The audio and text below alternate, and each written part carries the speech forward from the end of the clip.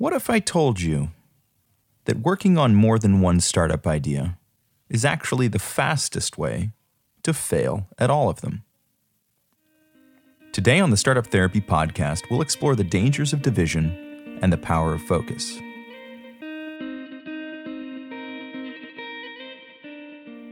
Welcome to the Startup Therapy Podcast. This is Ryan Rutan from Startups.com. I'm joined by my partner, Will Schroeder, who over the course of a 20-plus year career has started 9 or more startups. And at one point, and this is germane to our conversation today, you had 5 or so going in parallel. And we want to talk a little bit about why that might not have been the most optimal approach to things. Yeah, to say the least. And I preface by saying, Ryan, you and I have talked to thousands of founders at this point about how many of them are interested in trying a few ideas all at once and seeing which one takes off. This idea that we can place multiple bets and just kind of hang out and see which one's going to be successful and then just go all in on that. If it works for spaghetti cooking, why wouldn't it work for starting companies? Exactly. And I'm going to share a little bit of my backstory, having tried this experiment and watched other folks try it. In my case, having tried it for nearly a decade across 5 different companies and actually having some success. So this isn't a total horror story.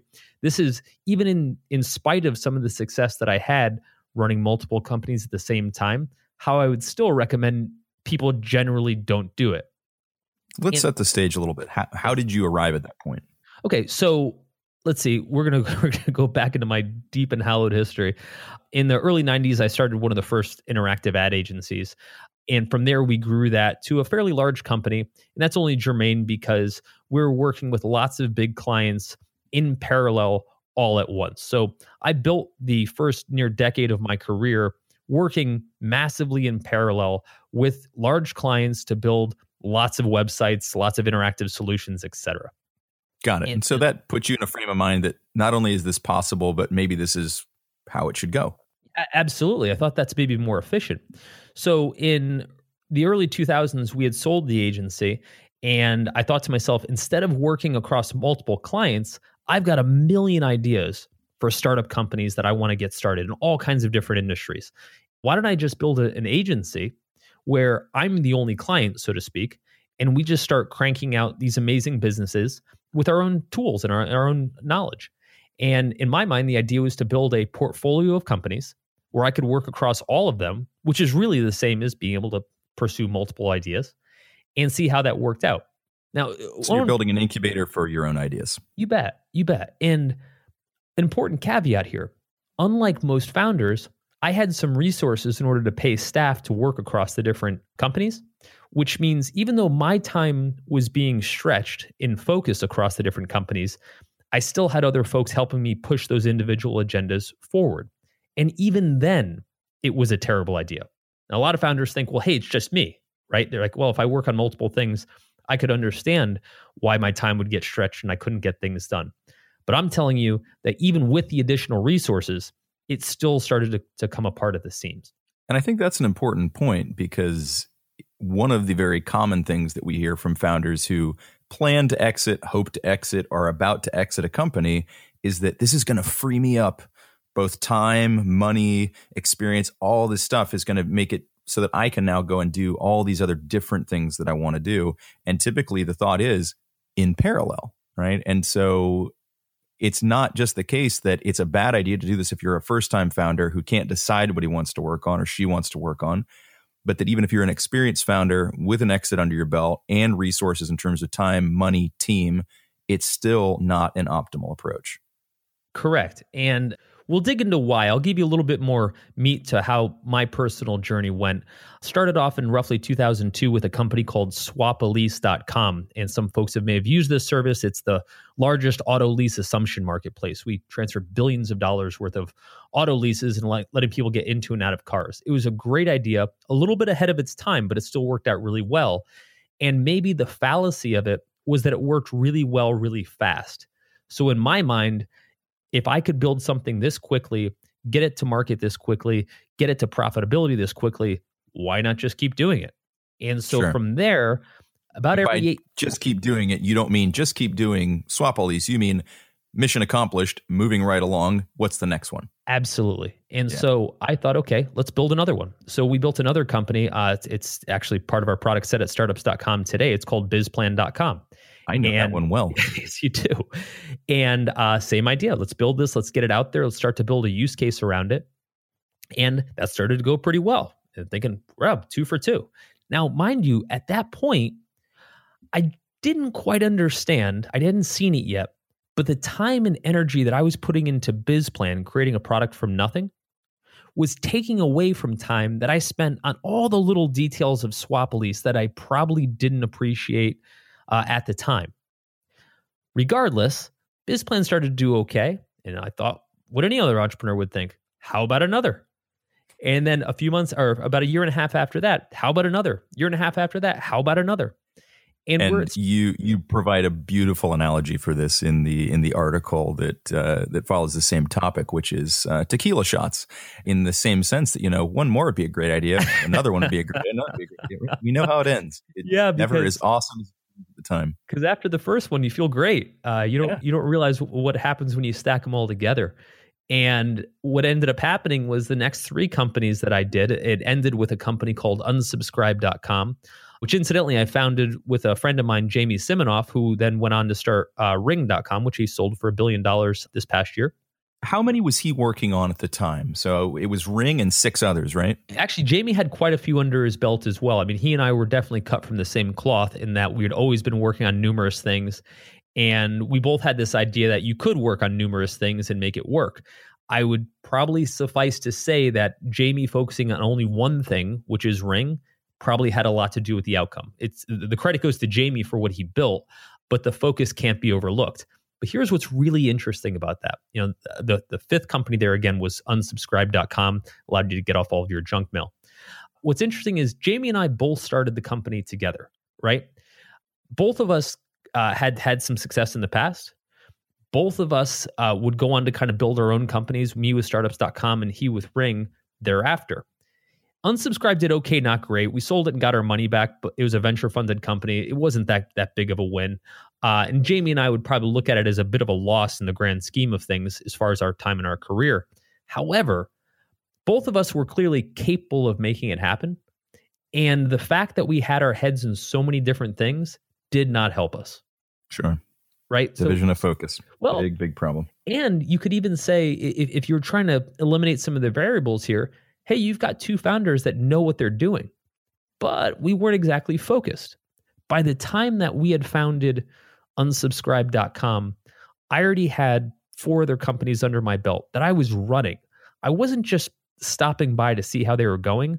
I was doing the financials. I was building the product. I was writing the copy for the sites. I mean, I was as involved in the businesses as you could be. In most cases, I was also the largest shareholder. So, I was very tethered to what the business was. All right. Well, so to some degree, it sounds like things have worked out okay at this point. So there's obviously more to the story here. Let's dig into that. Where did it start to go wrong? Okay. Well, as I'm watching each of these companies grow or sometimes stall a little bit or sometimes create some problems, I'm realizing that I can't invest any more energy into any one of them because I'm stretched across too many. I also don't know specifically where to put my time because they all have problems, right? Like the nature of a startup, if you were to do 2 or 3 at the same time, is nothing but problems. I think there's this concept that the good startup, the good child, if you will just show nothing but promise. And it'll be so obvious that that's where to put all of your time. Sure. I've never seen that to be the case. I've also never seen it to be the case that it happens quickly, whereby you've got this idea and it just takes off. And it's so clear that the idea has so much momentum by itself that it just raises its hand and says, drop everything else. This is the idea. Right. The funny and thing, we know this, right? Yeah. We know that even when you're solely focusing on something, it can take a long time and some luck and the right circumstances to achieve any kind of growth that looks even a little bit like a hockey stick, right? To have any indications that things are going the right direction. And that's when you're fully focused. So the idea that if you're dividing your time across multiple companies, multiple ideas, that somehow one of them is going to magically take off by itself without your focus, a little bit of a fallacy. I'll give you this analogy. Let's say you're Tom Brady, right? And I often think of myself as Tom Brady. You're compared to him all the time, I'm sure. Let's say you're Tom Brady. And your idea is that you can come into a football game, play for one quarter, and then leave, and the rest of the team will just continue to win Super Bowls, right? No matter how good you are, the moment you're not there, you're not valuable. And essentially, no matter how talented you are, and I'm a fairly talented guy, I'm no Tom Brady, but wherever I was putting my time into one company, I was specifically not there for another company. Sure. And that's what leads to failure. You can't create success by being not present, right? Startups don't germinate by themselves on a fraction of your time. Tom Brady isn't winning Super Bowls by playing one quarter, right? Exactly. In fact, Tom Brady has a hard time winning Super Bowls by playing all quarters, by being one of the best quarterbacks of all time. That's how hard this game is, right? Yep.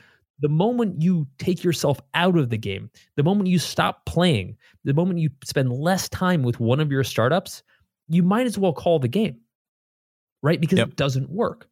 Now, there's a huge amount of selection bias there too, in that the one that you're spending any time on, right? And the minute you start to shift your focus to that one because it's starting to look like it's doing a little better, here's the interesting flaw in that logic. If you're capable of seeing which one is going to do better with a very limited amount of time, then you shouldn't need to spend time on any of the others anyways. You should already know which one is going to work, right? Agreed. So you're only going to know it works when you dedicate yourself to it and you work through it. And along those lines, even if you put all of your time in one idea, the probability of success is still dramatically low. So doing anything to make your odds even worse by putting your time on something else as well only makes your probability of success even lower. In my mind, and I'll just give you my personal thinking, was that my value was around ideation, it was around product development, to some degree it was around fundraising, and it was a little bit around, when I say marketing, just kind of spinning up, getting our initial user acquisition done. And if I could invest that part of my value, the rest could be then carried by folks that would operate the company day to day, whether in engineering, marketing, operating, et cetera. And that's actually kind of true, except for the fact that, back to the Tom Brady example, the rest of the team is very capable of running on its own, but it runs especially well when Tom is there, right? And what I didn't appreciate is when I take myself off the team, it's not the same team anymore. They're all smart folks, but it's not the same team anymore. And the same goes if I was just running the ideas myself. When it's all I'm focused on, when I have just one singular painful focus that's haunting my dreams, that's when I'm in the zone. The moment I say, well, I'll just think about the idea when it's convenient or when it looks like it's working, it just doesn't work anymore. Yeah, I mean, the ship has sort of sailed on multitasking, right? There's no shortage of evidence that even multitasking at a tactical level is less productive. When you start to do this at the highest level of function, where you're literally trying to lead the companies through multitasking, it's sort of no surprise that it doesn't end well. Yeah, and if I look at my personal history across all the companies that I've done over the past 25 years, whenever I was singularly focused on something, like Blue Diesel, the first agency that I mentioned, that grew into a huge company. When I split my focus across a bunch of companies, which all did okay, not stellar, I pretty much capped my success. And that's even when I knew what I was doing. When I finished then with those companies and then focused all my time 6 years ago on startups.com, lo and behold, it becomes worth $100 million, right? I mean, I don't think that there's any variable there other than where I spent my time. Those other ideas weren't necessarily better or worse ideas, and maybe those would become $100 million businesses, but I wasn't focused on them. Sure. You didn't put $100 million worth of effort into it. Exactly. So let's dig into the motivation behind this a little bit. And let's talk for a minute about why founders feel the need to do this, kind of all the way down to the deep emotional feels. Like, why is it that they end up thinking like, I need to hedge my bets? Why is that, right? Because I think we do know that, the less, if I'm not focused on this, we understand the danger, and it's certainly not an uncommon story. And it's one that you'll be warned against, right? Don't split your focus. And people do it anyway. So what is this super deep-seated need to hedge our bets as startup founders? Where does that come from? I think at the end of the day, it's very simple. fear is much more painful than greed is pleasurable. We don't wake up in the middle of the night to greed, but we definitely wake up in the middle of the night to fear. And I think hedging has everything to do with preventing fear, right? I want to try Fear of multiple failure. things. Yeah. I want to try multiple things because I'm terrified of failure, right? Not I want to put my money all in one basket because I'm greedy as hell that I want this thing to succeed. Sure. Right. So it's not about driving multiple outcomes. It's about trying to get to any outcome, and not for the sake of the outcome itself, but to avoid the outcome that everybody wants to avoid, which is failure. And so it kind of comes back to a very, very personal thing that drives this. Well, let's dig into it though. Let's talk about all the things that more or less fall apart when you start spreading your bets, right? I would say the biggest one that's harder for folks to realize, but when you zoom out or when you play back the history of where you tried to do it, it becomes painfully obvious, is that moment I mentioned before, whereby you're just in the shower and it's all you can think of. You wake up at 4 a.m. and it's all you can think of. Everything that you encounter, everybody you talk to goes through this filter of this one singular problem or idea. It's where we are now with startups.com. I mean, I haven't had an idea for another, wholesale business since the day we started this business. And the reason is because it's the only problem I care about. Helping founders build companies is all I care about. And so everything that we do, we did a whole bunch of acquisitions. All of those were with the lens of how do we help entrepreneurs? I'm not thinking about the million other things that were splitting my time and focus like we were doing before. Back in the day, with 5 companies, I was thinking about how to assume auto leases, how to cast people for television, how to create an algorithm that could automatically determine whether email was spam or not. That is not a very healthy singular focus. You've got a couple different contextual frames there. It's the kaleidoscope model of focus. It's horrible. Yeah. And I have to say, like throughout the build of startups.com, it's we have done a lot of different things. And yet, to your point, they're all through that same contextual frame of helping entrepreneurs to grow businesses. And we did some explorations early on. We talked about other things that could be involved, and often they were just from a purely opportunistic standpoint, and were really like augmentations to the business model. Things like credit card processing, right? Well, we could become people's first merchant processor account. Sure, that's an important thing for them to have, and it would augment our bottom line. But was that core to helping them to succeed? And the answer was no. They can get that somewhere else, and somebody else can do just as good a job of it as we could. And so let's not spend our time and our focus there. Let's think about what's the biggest hurdle that we can help them clear. Let's not think about anything that would be helpful. What are the biggest likely barriers to their success? And let's tackle those at least first. Well, let's build on the barrier concept for a bit too, because I think this is just as important as the focus. I think it goes part and parcel. Every startup idea, whether it's a good idea or a bad idea, has the same number of hurdles, right? People tend to think that if it's a good idea, that must mean that there aren't a lot of hurdles and I just kind of run through the obstacle course quickly. Total bullshit, right? None of that's exactly true. The best ideas tend to have the most hurdles, which is how they become the best ideas, because the opportunities are bigger. They're harder to make work. Exactly. People are thinking, well, but that's what makes them a valuable opportunity. Correct, right?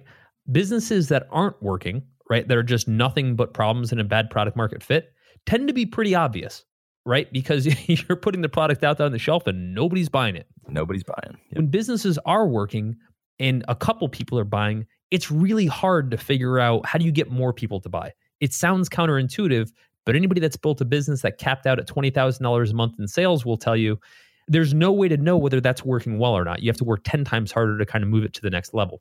Yep, because getting that positive feedback, right, you don't have any sense for the scope or scale of that positivity, right? It could be that, well, this thing does just max out at 20K, but there's a lot of exploration that has to go into it. It's not as binary as this just doesn't work. Well, along those lines, it also takes time. There's no way to fast forward the outcome of these processes. Said differently, within the first year, it's unlikely that you'll get any major indicators to definitively tell you that this is going to work or it's not. Now, there's usually negative indicators, plenty of them, right? That's kind of the nature of what this business is.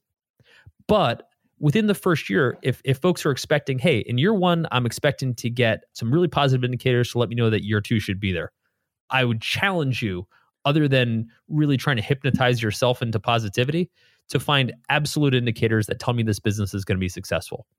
Good business, bad business, they take a lot of time to figure out, which requires an insane amount of focus during that period.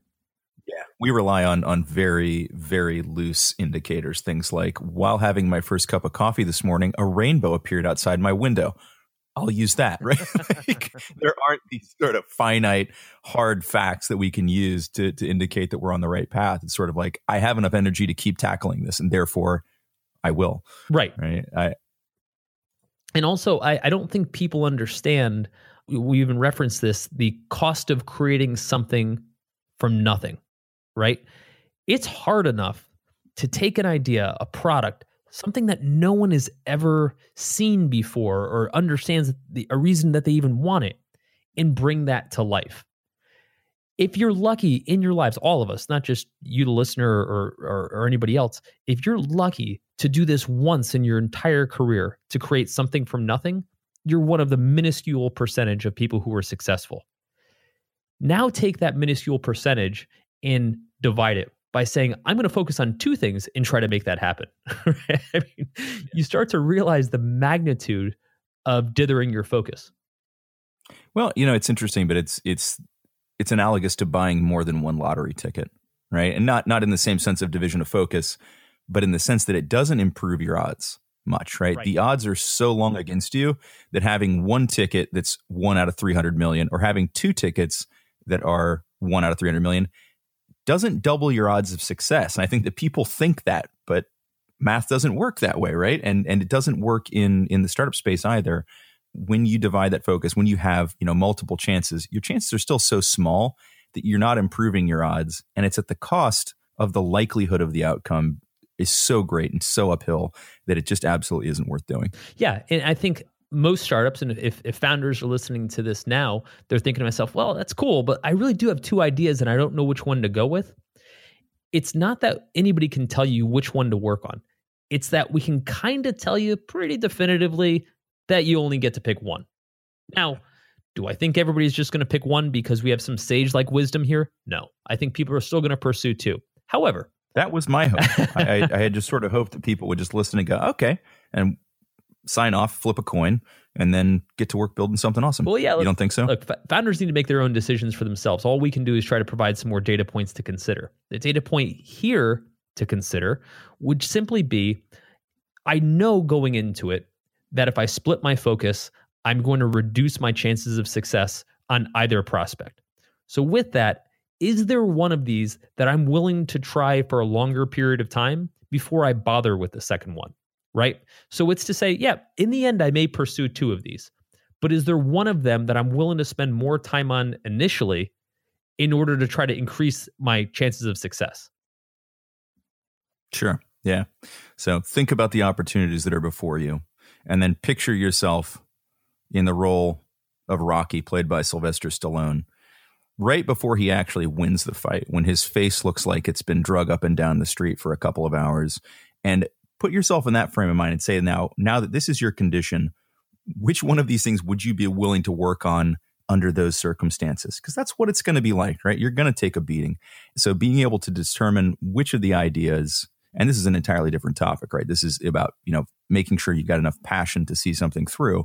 But I think it can be an important determinant in how to narrow your focus, which I think is something else that would be really useful for us to talk about.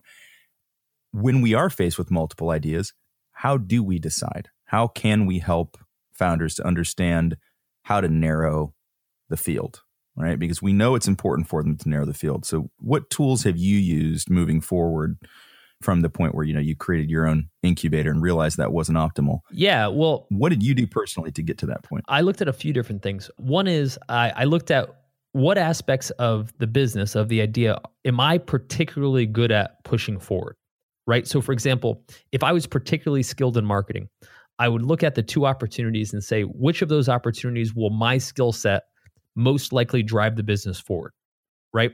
I may even like one business A more than business B, but if my inherent skill set is likely going to push business B towards success, I might start with that one first, right? Because again, starting something from nothing, you've got a tremendous amount of momentum that you have to create. And if you're already starting with your foot in a hole, trying to get this momentum going, not really going to help your cause. So again, one of my first filters, if you will, would be, where am I best suited to actually make this idea successful? Another one, and Ryan, you and I have talked about this in other podcasts, is which one do I like better? Like where do I want to spend my time and my energy where I would actually be enjoying what I'm doing? Because those ideas tend to be ideas that work a hell of a lot better because I'm willing to go that extra mile because I actually give a shit about the business. Yeah, right. And so when things do get tough, you'll stick through it. Yeah, and it's a hell of an exploration, right? It's nothing easy to determine, particularly if you don't have prior experience. I think this is a much more challenging thing for first-time founders to figure out, because they may not have been to that point in startup life where the only thing that you have left is the passion for the idea, right? And it's a common milestone. You hit it multiple times throughout the progression of the company as it grows, and having enough desire to see the solution through simply because you want to see it get built, you want to see the solution exist in the world. And I think that can be really hard for them to determine.